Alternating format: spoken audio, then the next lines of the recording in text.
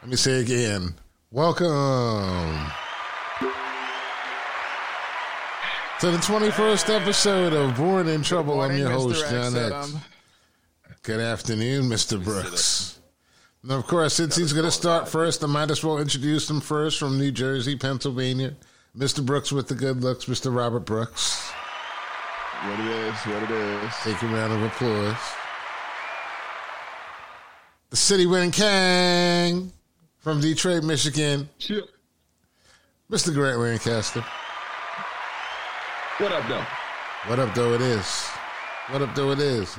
And welcome back to the one, the only, the man, members only. It's an exclusive club. Mr. Gene Hopkins. With bad jackets. It's Bud members only, but the Bud doesn't show. But they'll keep you warm. Hey, Either way, jackets or Bud, keeping your insides warm for generations. Mr. Gene Hopkins. I'm about 27 pounds lighter now. So, fellas. That's how they talk. Yeah, we missed you, Gene. We missed you, Gene. Go ahead and sing. Sing. Lift every voice there and sing, please. Like a rock in my shoe. Like a baby missed his mammy titty. His mammy titty. Missing the mammy titties. Mr. Gene Hopkins. That's So- That nigga on that nag. Hey, that's That nigga on that nag. So, fellas, let's get it popping right away. White America is very happy this week, not because Donald Trump is president, but because Deion lost the game. That's right. Deion Sanders Finally. talking about. finally gave them an opportunity to come out and throw their zingers that they've been holding up. So what we're going to start this show up with, what is the worst thing you heard said about Deion Sanders the day after the game? Who wants to start? Who wants to go first? I didn't even listen. Me either. I ain't The seen worst nothing. thing that was said about him. I mean, it was all light shade. It was all light. None of it was too heavy. They're quietly, they're not gonna celebrate this one too openly. They've said all kinds of the reporting on it has been bad from the start. Mm-hmm. Like, we know this is a rebuilding team, and nobody thought they were gonna go 12-0. So that they finally lost the game and all that. Like, what do you mean? Like, come on, it's a rebuilding team. It's a first-year coach. He's got them playing better than you thought they would, but relax, breathe. Yeah, Deion went smart with it though. I like what he said. He said, "Yeah, y'all better give me now." So he went on ahead and said, "Yeah, we got some vulnerabilities. Go ahead and get it now." They play USC. They play USC on Saturday, right? Yeah, it's going to be a bloodbath too. That's going to be well, but that's Yeah, it's all gonna right. get ugly. I mean, it's tough, especially Don't get playing without their star guy. Without You Travis know- Hunter. Yeah. It's like tough. That D line is just getting mowed over, man. Yeah, they're too small. But you know what, Yeah, though? defense is their issue. You know what, though? I was thinking about, something that Rob said last week about their recruiting. And honestly, I saw like a lot that people were trying to really whip up black people against Deion because he sold us out because he left the HBCU circuit for Colorado, so we're supposed to hate him now. And it was kind of heartening to me to see a lot of people saying, like, nah, I ain't hating Deion. I got love for that brother. He's just doing the best that he possibly can. And I think that next year you're going to see a lot of moms sending their young men to Deion Sanders and the Colorado Buffaloes. What do you think? Rob? Well, I'll tell you. I Either think one the of way you. that he coaches, I would send my kid to play for him. The way he coaches, I'd send my kid. He gonna make men of them. He's gonna make them accountable. He's gonna make them stand up. He's gonna give them purpose. I mean, I would, every once in a while when I go down the rabbit hole, I'll watch some of his Coach Prime stuff. And Right. dude is on point more than he's off it. Yes, sir. And Yes, sir. especially with his conversations about, getting these guys to the reason that you're supposed to go to practice, practicing with a purpose. Like, Man, I wish I'd heard that stuff when I was 17, 16. Because there are lots of days when I was at practice because I had to be at practice. I was not there to get better. I was just there because I had to be. Mm-hmm. Yeah. But he's like, fuck, if that's going to be your attitude, get out of here. Gene, what do you think about Deion? Well, I'm going to tell you, I didn't see, because I guess I was a bit short-sighted in that, I felt like he should have went on ahead and made diamonds where he was at. At Jackson State? Yeah, at Jackson State, right? And I still feel like that, it would have been a different kind of sacrifice than the one that he's making now in whatever way. But now that he is at a PWI and making all that noise, I don't care about before. Shit, I want to see That's what's up. I want to see him give it to him right now, I don't, he made the decision he made. And I also said back then too, even though I would want to see him stay and everything else, is that, shit, at the end of the day, it's all a money game anyway. And I can't fault him for playing for going to get that money. I can't fault him for that. You're right. You're right. No, you're definitely right. Grant, do you think he stays at Colorado? Yeah, he'll probably stay there. He'll stay there for a few years until he can build the program up to the way he wants it to be a winner. And I have no doubt in my mind that he'll do that. Prime is a unique individual in that he's won at every level, and now he's coached and won at every level thus far. So I have no doubt that in 2 or 3 years with a couple of good recruiting classes, I have no doubt that Deion Sanders will take Colorado to the promised land and keep him there for a couple seasons. Gene, one condition. Gene, you think 5 years There's at Colorado? You think he does 5 years at Colorado? One condition. Okay. They are going to have to make him the highest paid coach in the history of the NCAA. And he will have, and they will be justified in doing it. And it will be appropriate because of the money that he is bringing them, has brought them thus far, and will continue to bring them. Absolutely. And so if they meet that condition, then yeah. But if they don't, then shit. I don't know. You know what? It may be that Deion already has another move on the board, and it's going to be executed in his time or whatever. I don't know. But I don't know if I said this on here, but I said it to somebody. All I know is when that Netflix special comes out, it's going to be about the greatness of a white mind that taught Deion to come to Colorado. They're going to make a Netflix special on the guy who turned the Colorado program around. And Deion's going to be a side note in it. That's how they're going to do that. Watch. Well, they are good at erasing things and taking credit for stuff. So, and that is the American way.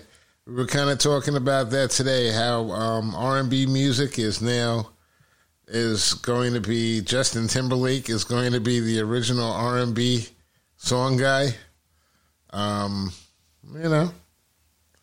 Maybe Puff will figure out a way to stay relevant at 105.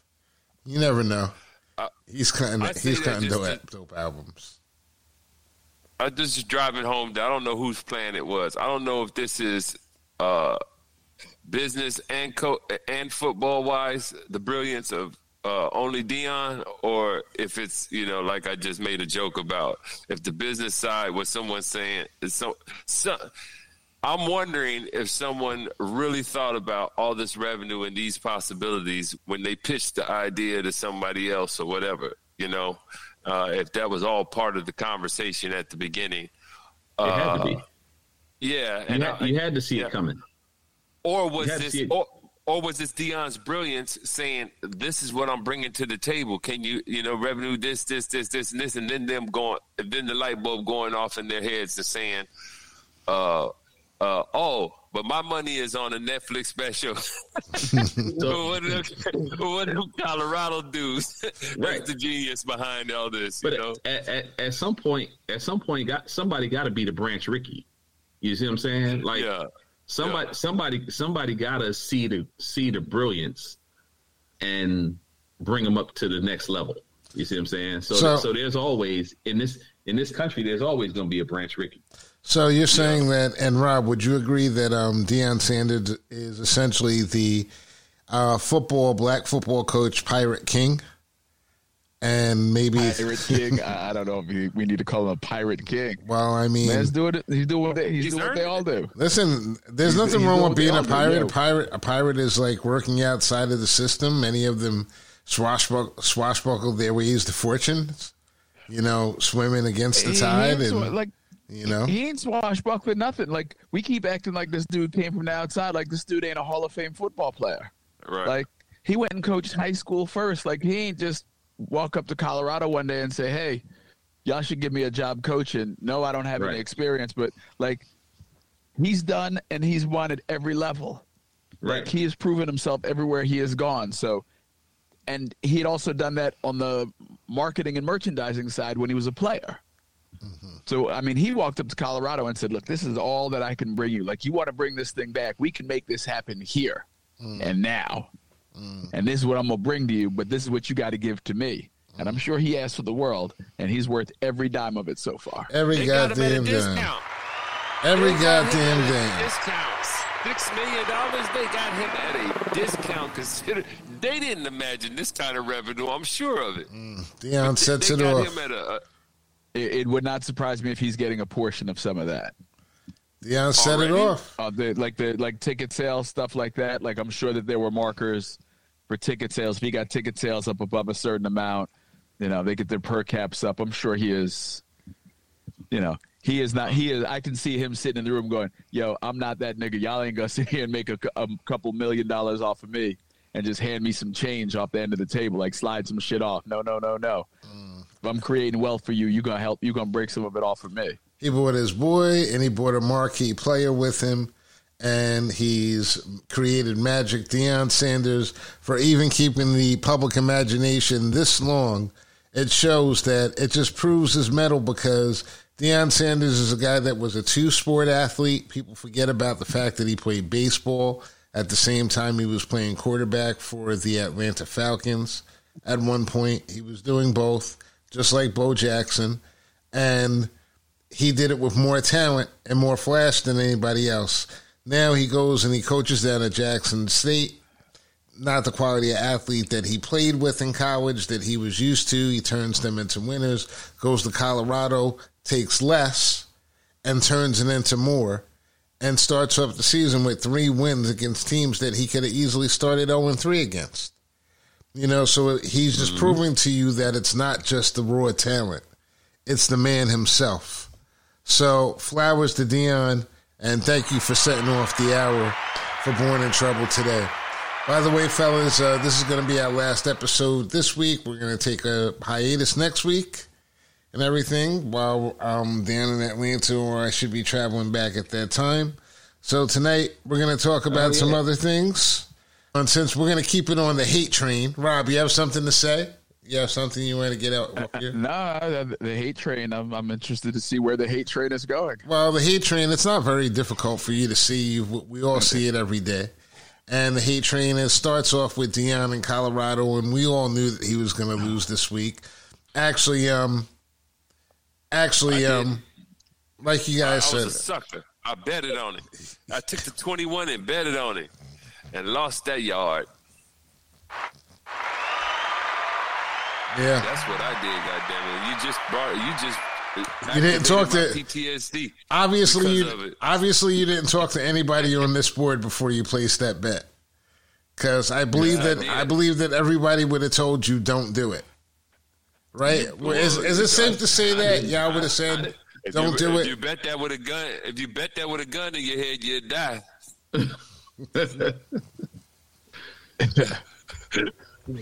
Yeah, I thought the 21 was a lot. Yeah. But oh well.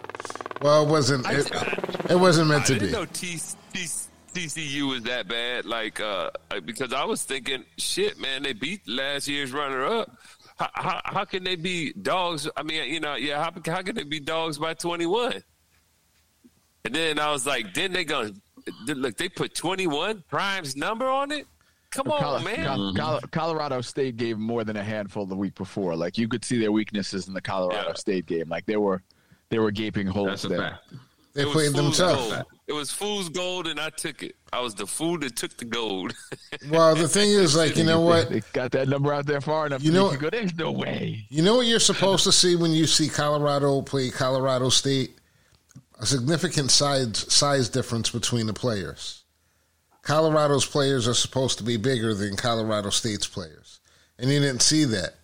When you saw the game this week with Colorado playing against who they played, you saw the size difference between Colorado and the other team. The other team was like, they were bigger. They were stronger. They were Division I, high Division I. And that's what Deion has to recruit in the next couple of years. And I'm sure that's what he's going after. And I think a lot of mothers are going to be sending their sons to Deion Sanders in Colorado. Because, like, a lot of people are watching what they say about it. They better watch what they say about Deion. They need to just, all these people, all the other coaches, they need to just, like, pipe down because they're actually, like, they're making his case for him. They're doing his recruiting for him by hating on him. So now everybody want to hate on Deion. Now everybody want to hate on Oprah. Why everybody mad at Oprah right now? Rob? Who's mad at Oprah? Why are you mad at Oprah? I'm mad at Oprah. What Oprah do? Apparently, Oprah exploits supermodels. In Hawaii. Oh, yeah, I heard that. Yeah, no, we're not talking about her property theft right now. We're not talking about her. Oprah Winfrey, Monopoly champion. Gobble, gobble, gobble. No, we're not talking about that Oprah. We're talking about the Oprah that exploits supermodels. How? So, if you're a supermodel, isn't your life exploitation? Right. Great. That's a great insight there. Like, Grant. that's that's kind of what you're signing up for, right? Yeah. Right. I saw an interview with Gisele Bundchen yesterday, and basically she said, like, all these people, none of them hired me. They hired my look. They like the way they like the way clothes hang off me. They like the way my hair looked. They like the image that I projected. None of them asked a thing about me. None of them cared about me. That's right. That's the I job. I was just the thing that was being used. That's the job. So how can Oprah exploit something that basically is,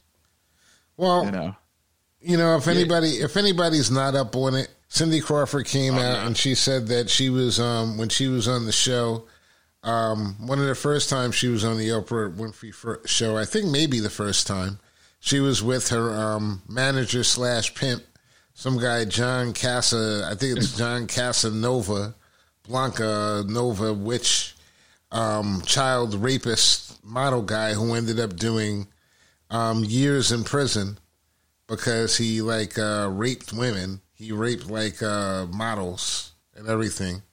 But he's not the problem that she's sitting there with. Oprah, for asking her to stand up and show off her look, a model, made her feel objectified.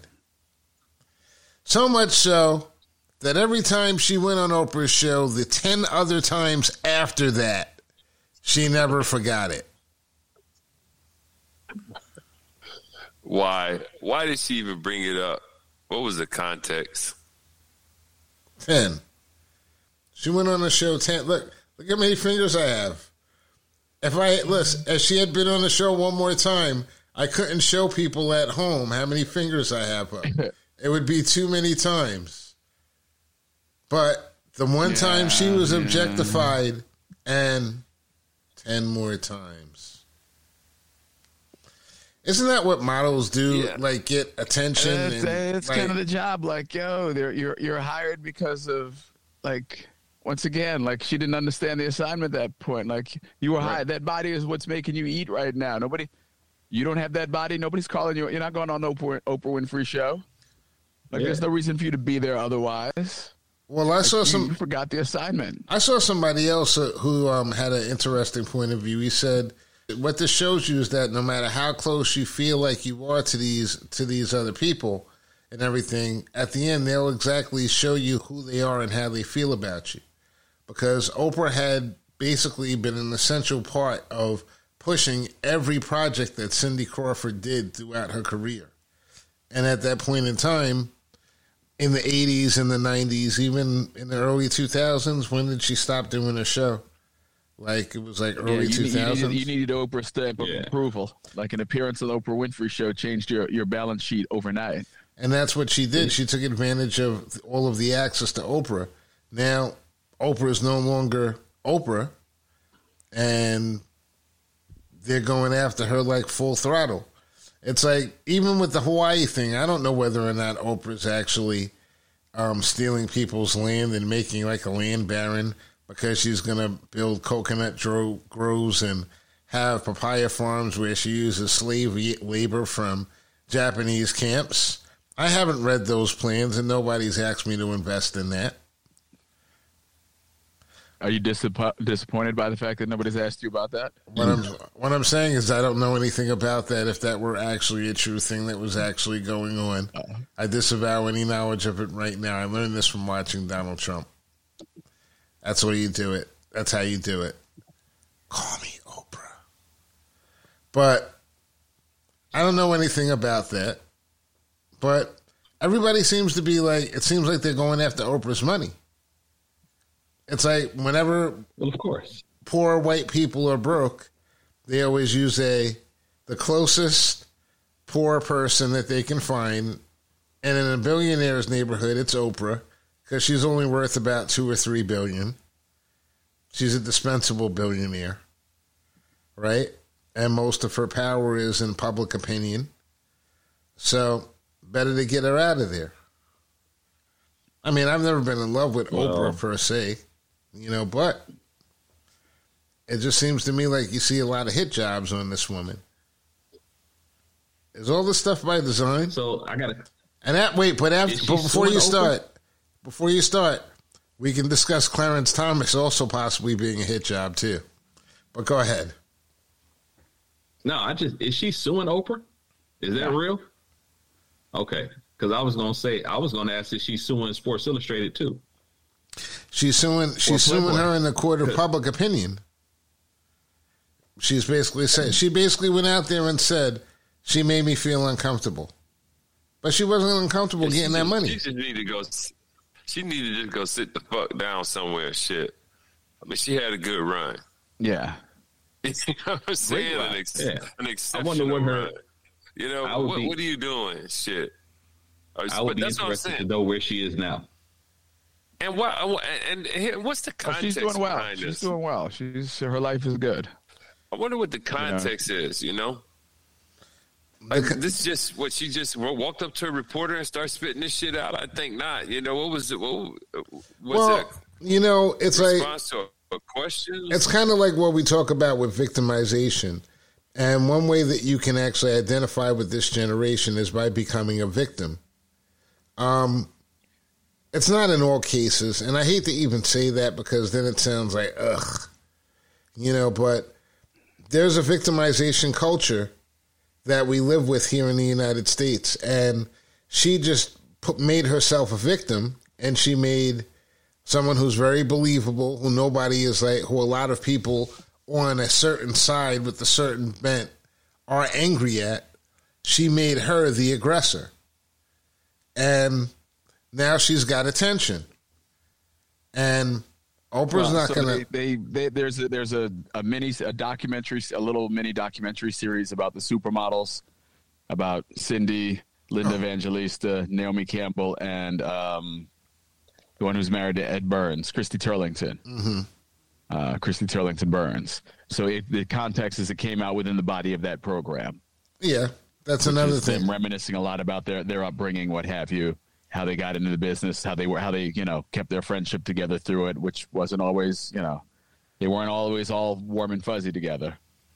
That's not really Linda's style or Naomi's. Yeah. Well, Naomi, I'll never forget when she was on the Cannabis record. LL Cool J, you're a punk. Oh, yeah. That was horrible. Definitely the low light of her career. I used to love Naomi Campbell until that moment. Not so much that I was on one of the two rappers' side more than the other. Cannabis definitely won that one, but it's not like I have any animus towards either one of them. It was just that once Naomi came out like that, it was like, what are you doing? What is she doing? What did that mean? Did LL Cool J slap her once and everything, or mush her when she was trying to kick it? Was there some type of love thing involved there? What was that all about? Did we really need that in that hip hop record? Huh? Did Cannabis win? Oh, well, Cannabis definitely lost everything. But right. He lost everything. Lyrically, he proved the point that he was a dope lyricist. Business-wise, he proved that he could actually make decisions that would take him out of the game immediately. So, I guess win is a subjective term. But that's a lot of people that were involved in the hip-hop business, right? That's what it is. True. It's Puff giving up, like Rob said, seeing 3 Ghosts and giving back all publishing to his artist. Handing back publishing. All while coming out with his own I did new record. You read that? Yeah, that he gave back publishing. Is that pretty? Did he do that? Yes. Shit. Yes, he did. Like the Ghost of Christmas Past.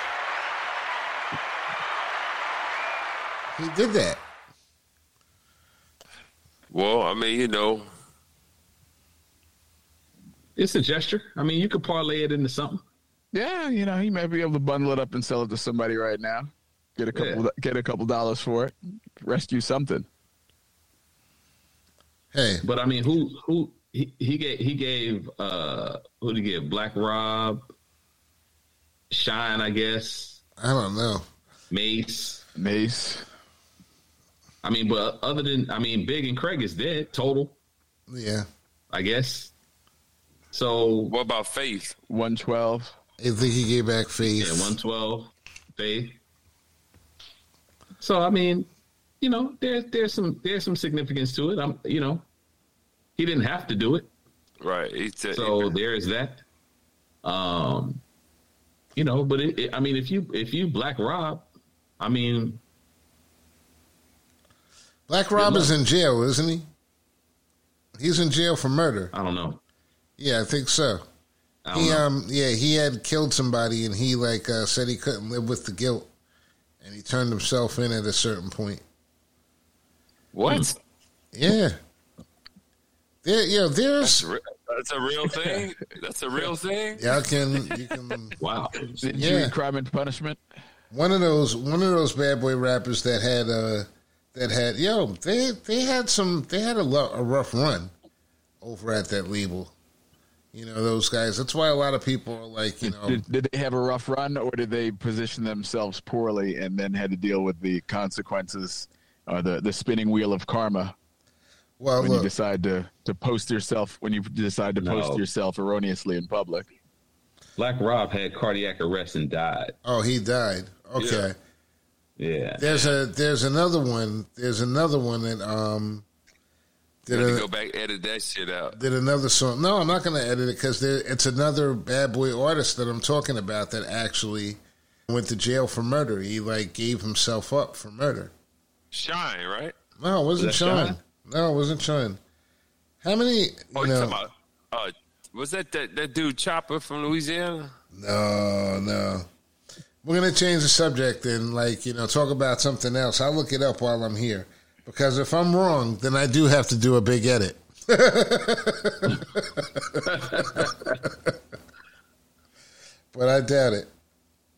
GCG. G-Dep. Yeah, I think G-Dep. Yeah, is that it? G-Dep. Yeah. G-Dep. Yep. Confessed to a forgotten murder after 17 years. Yep. And went to jail?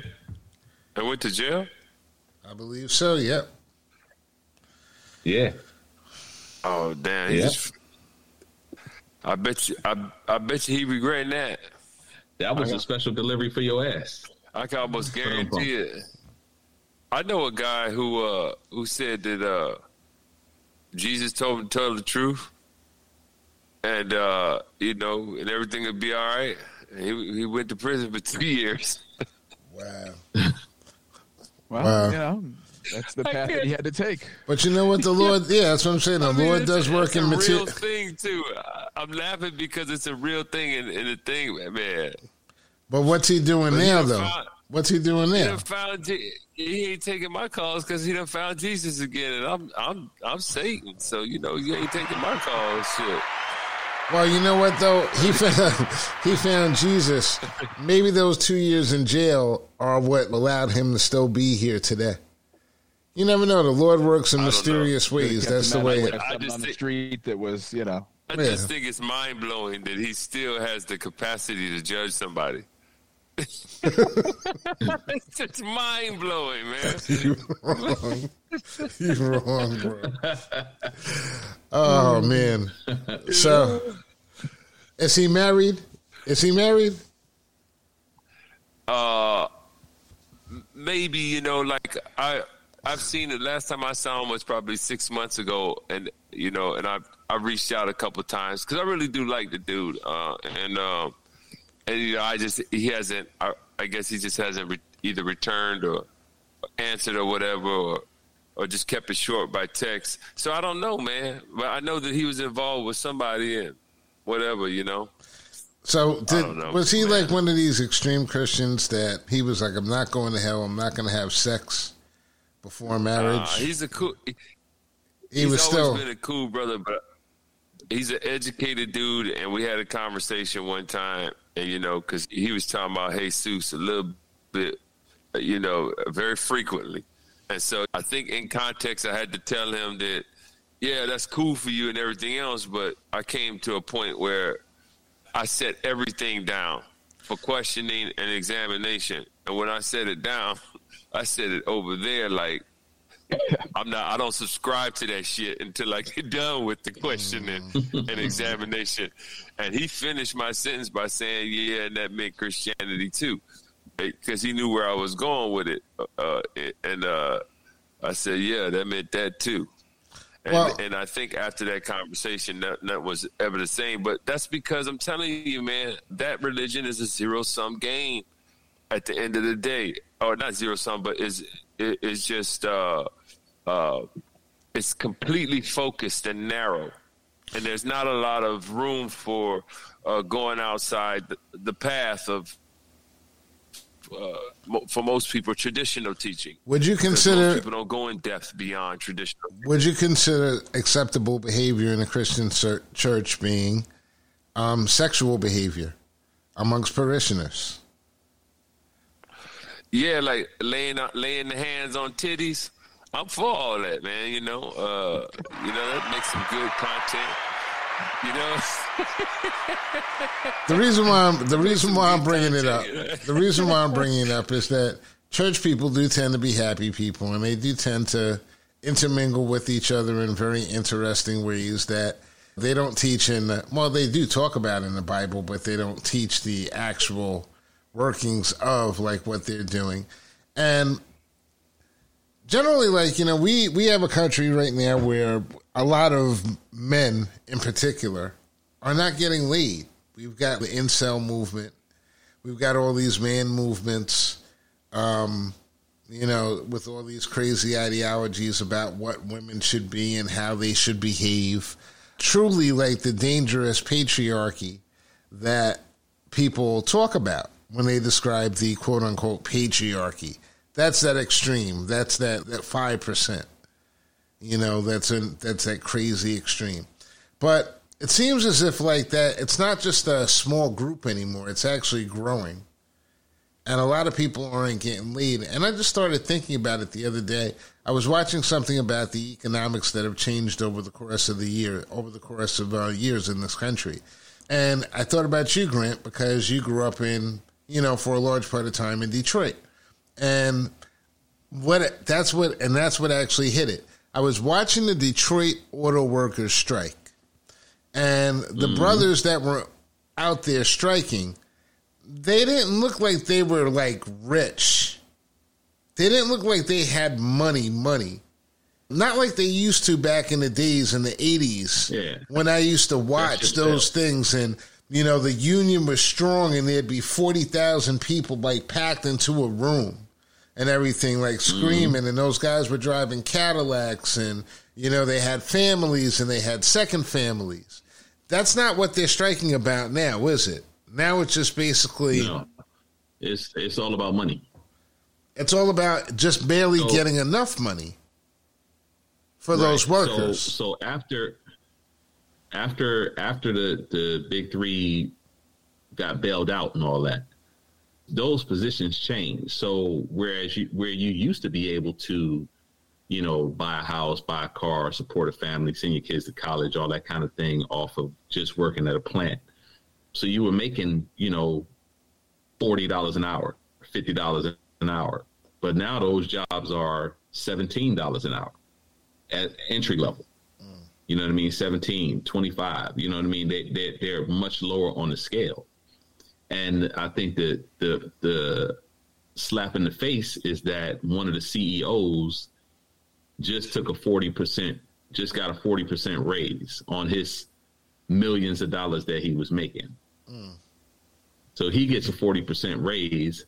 While they're talking about we don't have money. Right. We got to hold your wages steady. Now, so that's why they're striking. Mm-hmm. Now, I was looking at that and I was thinking about it. I was like, man, those guys back there, they're not striking to get money for vacations, to go get laid. Those guys are just like, they're striking to just basically have the right to survive. And I thought about it in terms of like what's going on in this country. And, a lot of people can't survive a $500 like emergency. The percentage of families that can't survive that $500 emergency, it's incredibly high. And isn't it most? Yes. Wouldn't the word be most? Over 50%? Well over 50%. I forget what the exact number is, but it's like well over 50%. It's like 60. It's at like 60% right now. So the majority of people in this country are fucking wound tight, bro. We're all wound up really, really tight, except for those people who have solid employment. People who work for municipalities are usually good, like yourself, Grant. You have that municipal job. That's good. Long-term organizations like yourself, Robert. Gene, you're always good and everything. And also I was thinking about someone else who's on the show. Like sometimes it's like the other side of that equation is like guys like the other people I see that are doing well, guys like Orlando. And he's out there wheeling and dealing right now. Big shout out to Mr. Walters right now. But the majority of people, they can't afford to. What is it that women are learning right now? You don't give your pussy to like broke men, right? You don't have sex with broke men. It's no longer the days where you could be. It's like, I was thinking about how it all links into terraforming our society. Because you go from the guy who used to work in a factory in a plant, who could take his time off and go out and have a good time with Susie on Friday and afford to go out and have a good time with Jan on Saturday. And also, that also gave Jan and Susie more options too, because it was more people who had money. So now you're making decisions about who you mate with based upon more parameters than just who can afford to take care of you. Now, no one can really afford to take care of you. So, well, that's the thing. So all of these women are fighting for the same 1% guy. Oh, 1%. But it's like they said, like 20% of guys is knocking down 80% of the women. Right. So if you're talking about, so you hear what I hear all the time, at least on social media when I dive into it, what I hear is a six-figure man, a high dollar, high value dollar man, or whatever the term is. Right. Yeah. But that's a rare man. That's not most people. You know that's what I mean? What Kevin was trying to tell him the whole time. That's what he was trying to tell him. Look, ain't nothing wrong with you wanting it, but you might as well want some rainbows and unicorns too. Right. You know, I mean, if you're looking for $100,000 man, or on the low end, you looking for $100,000 man, but you a $30,000 chick. Yeah. What the fuck is he? Why you think he would want you? That was part of the other problem. Like, none of them think that they all think that they right up there. They all think that they gorgeous, whatever, The women are hyped, women hype each other up. And they be having some of these munchkin looking trolls thinking that they should be dating, a cat who got 6 figures and 2 cars and gonna fly her. I'm gonna fly your troll ass anywhere. Go to the bridge. You better do a magic spell. I love what they be. I love what they be telling them when they be saying they left somebody because he wasn't ambitious enough and everything else, and then after he peels the whole onion back and shows all of the layers of what they're dealing with and wanting that type of man. I love when Kevin hits him with you need to go back and get with him. Exactly. Right. He screwed up. He's all you. You need to hit him with he's all you've got. Or die alone. Rest in peace, Mr. Samuels. He was a funny dude. But my point is though, as far as mating is concerned, there used to be plenty of opportunities for people to get together and intermingle and have relations, and people were generally happy because they were fucking. Just, call it what it was. And the younger generations now, despite all the sexuality and all the different things that was out there, now it's been flipped. It's almost like puritanical in some regions. Puritanical in some regions, OnlyFans in others. That's like the gamut that we actually run and everything. But this is what they're actually. Go ahead.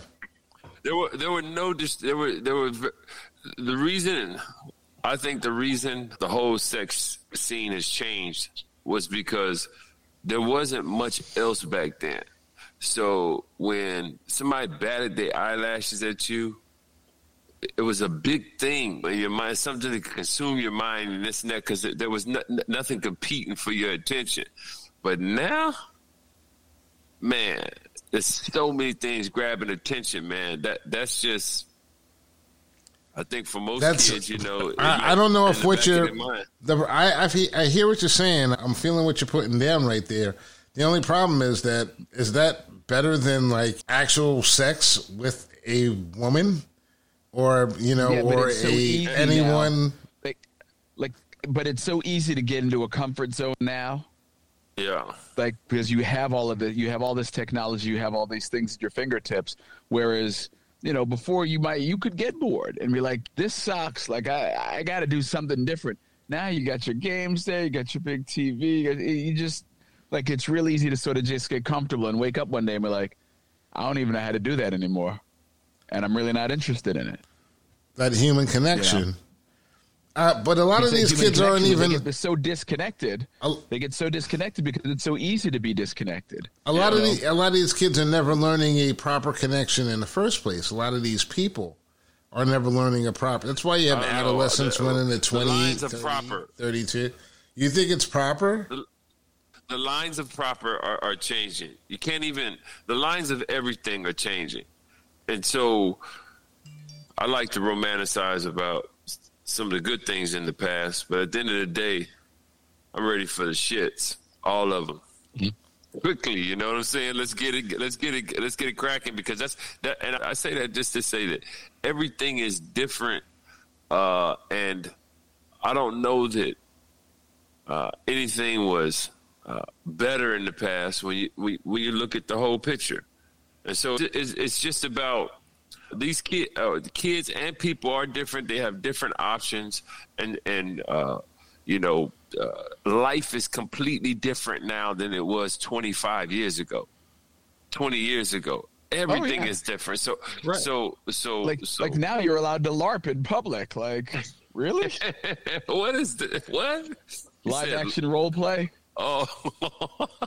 remember the kids who were into that were freaks? And now they're everywhere. Yeah. They're out in the park every weekend. Well, yeah. I still have an issue with the lack of, look, everything that they're talking about on a political level, it's like the old people are scared shit because their corporate lords are on them because we're not producing enough people. One of the reasons why we're not producing enough people is because people aren't having enough sex. You've got a whole generation of young men that are angry at women. Unprotected. Protected, whatever. You know what I'm saying? Not your hand. You know what I'm saying? And then the next thing with that is that you've got a whole bunch of people that are angry because they can't find a spouse or a mate. They're not intermingling. And people are just so disconnected. And, you guys just say that that's the way that things are and that's the change. But it's obvious that these changes aren't good for people. What's good? Right. But that's just the evolution of society. We've gotten to a point where everything has become about pleasure. Right? Like it's always got to be pleasure. You know what I mean? So it's hard to have a couple of fights with a not fist fights, but have a couple of arguments with your spouse or even your girlfriend or boyfriend, whatever you have. It's hard to have a couple arguments, like real arguments, and keep that relationship going because now you're not giving that pleasure that person wants because that's what they see on their feeds from everything. All the social cues that people get are just about pleasure. And if in a relationship, it's not always about pleasure. You're right. I saw this. There's a psychologist, or I think she's a psychologist online, but she's talking about the fact like, y'all are chasing a feeling. Like everything's about chasing that feeling, but you hit a rough spot. You're with somebody. You've been with them for a while now. After a while, all their stories. They're not going to surprise you. At least they shouldn't surprise you. And you gotta then all of a sudden you meet somebody else like, oh, it's so great. We can talk. Well, you don't know them. Once upon a time, you didn't know this person. Like the same. You're going to come to that same end. Like at some point, you have to work through the boredom, or else you're going to stay on this loop. Like at some point, you have to learn how to build something beyond that early energy and excitement. See, you guys are like... I don't know where anybody's teaching that right now. You guys are like great at... endorsing that. You guys are like great at this topic and discussing like how people aren't connecting. But the bottom line with everything, what it comes down to is that no man can afford to pay for to date a modern woman today or any woman today. Because we're talking about an economy that has... seen rent raise like something like 16 times the cost of rent. All these different costs and expenses raise so much, and the only things that aren't going up are actual salaries. So even having the funds, and so now folks got to team up. Now you got to get a partner now. Like it's harder to get. That's the reality. The world has evolved, and people got to partner up. Yeah, I'm not even arguing the economics of that concept. But the problem with that is that when these people, the young people, are not learning that you have to couple up and start early. It's more like you're with this person and this person doesn't have anything. And then that person is looking at you like, why should I be with you? Because you also don't have anything. So instead of getting together, which is what people used to do, team up when they didn't have much and build something from the ground up, that message is completely and totally like, whoosh, that doesn't exist anymore. That's not what social media is pushing these days. That's not what a lot of our black street philosophers are pushing. And it's never, right. and the thing is, it doesn't seem like it's ever going back in that direction.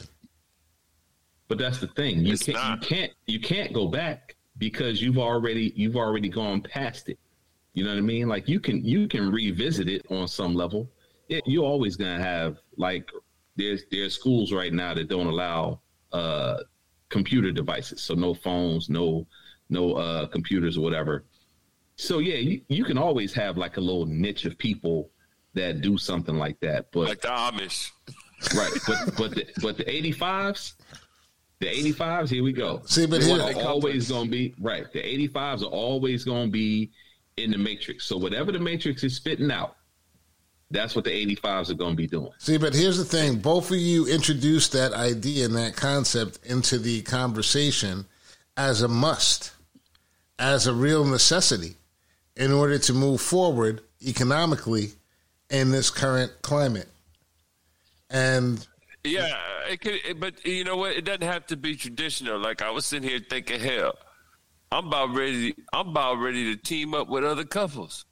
I mean, you know, also we could, you know, like some foreigners that come over here to try to get the job done like that. You know, we don't know what the new situation is going to be, but no doubt about it, the new situation is here and coming, so to speak.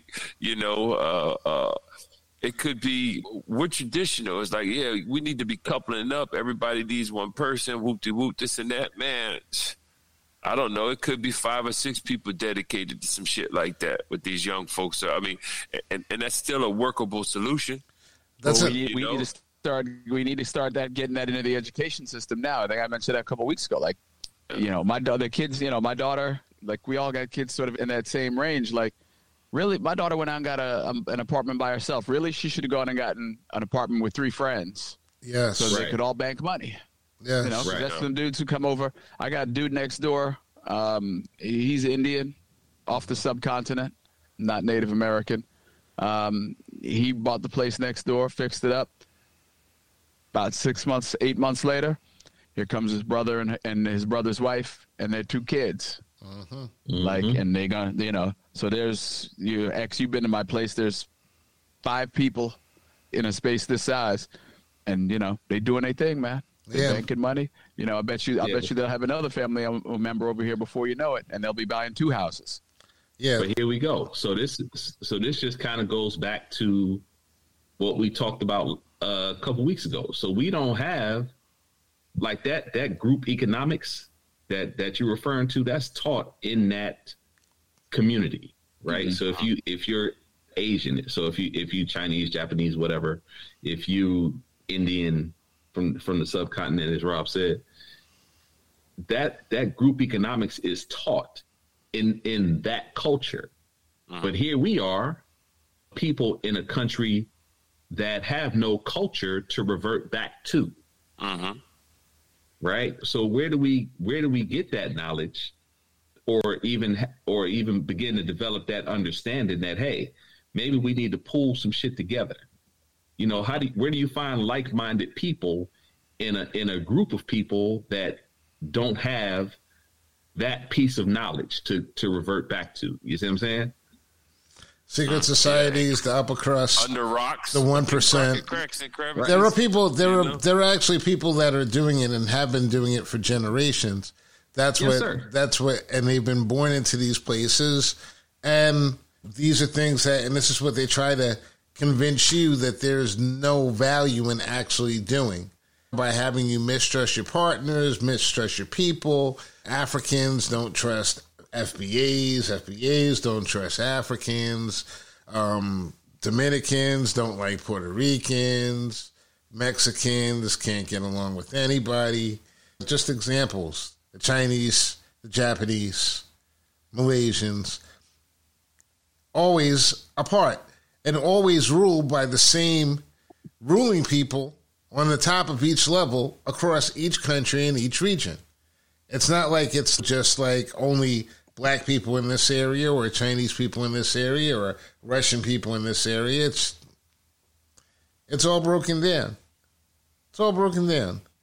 So anyway, The thing is about the economics, my point about the economics, I want to wrap it up because I kind of went off into a tangent right there, but my point about the economics of love right now and the way it works against people is simply the fact that it's like all these elements you do need to basically crowdsource in order to get things and work together now. In order to have properties, you can still make those things attainable and achievable by doing things that are not traditionally what we do, but there's a large segment of people, white people in this country, that don't want to do that. And they're facing the economic reality of lower wages that don't allow them to live the lifestyle that they normally were able to live, where they could have either one girlfriend or two girlfriends, or just basically not have to play on the internet all day long. And they're mad. People are mad. They're not getting laid. Young people not getting laid is not a good thing. I don't see how it could possibly be a good thing. I was young, and that was the case for me. Hell, and I think that's most people. Like I said, you might be the exception to the rule there, X. I don't think there's like a lot of young people. Well, in the South, I take that back, and down here, it's a little bit different. I think a lot of people were getting laid. It wasn't just me. Rob was always getting laid. He still gets laid today. Well, you too, don't you, Rob? Are the exception. I'm talking about everybody's got to have a hobby. Everybody's got to have a hobby. I sure wasn't no goddamn exception. I wanted to be though. But when you cut away, it's not just. You see, the thing is, I didn't get to cover it enough because it's not just the men that are affected; it's the women that are affected too. Because, like you said, it's like there's like someone made a joke in Atlanta. There's 3 Nigerians that have had sex with everybody in Atlanta. They're the ones that are running through 3 Nigerian dudes. Young dudes are running through the whole population. Down there, the young population. X, these dumbass young people, I don't want them doing that. It's going to cost us. It's going to cost us. Well, you don't have anything. I have no faith in them. You have nothing to worry about it along those lines. But what I'm saying is, though, it's like it doesn't. Even the women don't have options. If the women's only options are those 3 dudes. It's not good. They need to lower their goddamn. They got options. They need to lower their goddamn standards. We all need to lower our standards. But dudes got to also step up a little bit too.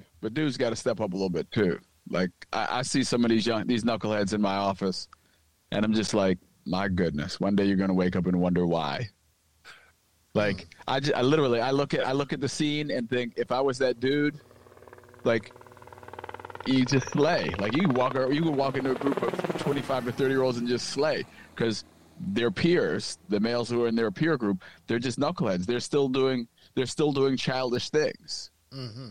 And social media sort of encourages that. Like, you make funny video and you see your funny video. You and your boys want to make a funny video on Saturday. Saturdays are for the boys. All that shit. The culture's pushing dudes to stay immature. Why? Because immature dudes blow their money. Right. Good point. Immature dudes hand it over into the most profitable possible fashion, in the most profitable possible way. And they don't build families. That was the other thing that Kevin Samuels never got credit for. That at the end of his message, it was all for the purpose of building families, because that was the fastest way to this, that, and the other. All the things we talked about. It's through the structure of the family, not outside of it, the wild, wild west. But no, there's just too many. There's layers of problems as to why. Black women are in the condition they're in, and the no coupling and this and that. There's layers of issues. There's nothing. I mean, it's almost. I'm telling you, it's almost appropriate though. We've been so perverted. The society has been so perverted. What do you think the offshoots are going to be? Righteousness? No, it's going to be. It's going to be further perversion. Exactly, further perversion. So that's another reason why the cynical side of me just says, "Look, bring it on, shit." I'm through thinking something could change and this and that and everything else. Now the only question is, will I be alive to see some significant shit? Like, like a real change somehow, whether it be friendly or violent. Well, I think we're definitely getting change. And guess what? The hour is up. So let me give a shout out to Mr. Mean Gene Hopkins. Oh, how them young people do it when they crash you. I mean, whoever do something to me, I do it right back to them. Like I know what's going on. I'm looking for the hardcore. Looking for the hardcore. And, nothing more hardcore than the good looks of Mr. Brooks, Robert Brooks. Yo. They ain't get me no cups of coffee or nothing, but get laid every once in a while. Yeah, I'm starting to get old. I'll take the free food. Sometimes you're like, maybe I'll take the food. Maybe right. Wish this was like a free meal instead. Yeah, that's good. That's funny. So we know you've got more on your plate now. More on your plate than wings from the City Wing King, Grant Lancaster. We have to show him how to do some seitan wings at some point in the future. Grant Lancaster, owner of City Wings. That's right. 2896 West Grand Boulevard, Detroit, Michigan. Come down and get you some. Wings, that is. It's the Grant Lancaster. Speaking of, let me say this. We just had our 13th anniversary on the 22nd. So, that's what's up. That's what's up for sure. Yeah. 13 years. And they said they said most of them don't last through the second year. Don't last. Mm-hmm. Mm-hmm. And you're still here. That's what's up. City Wings. I'm going to end the recording.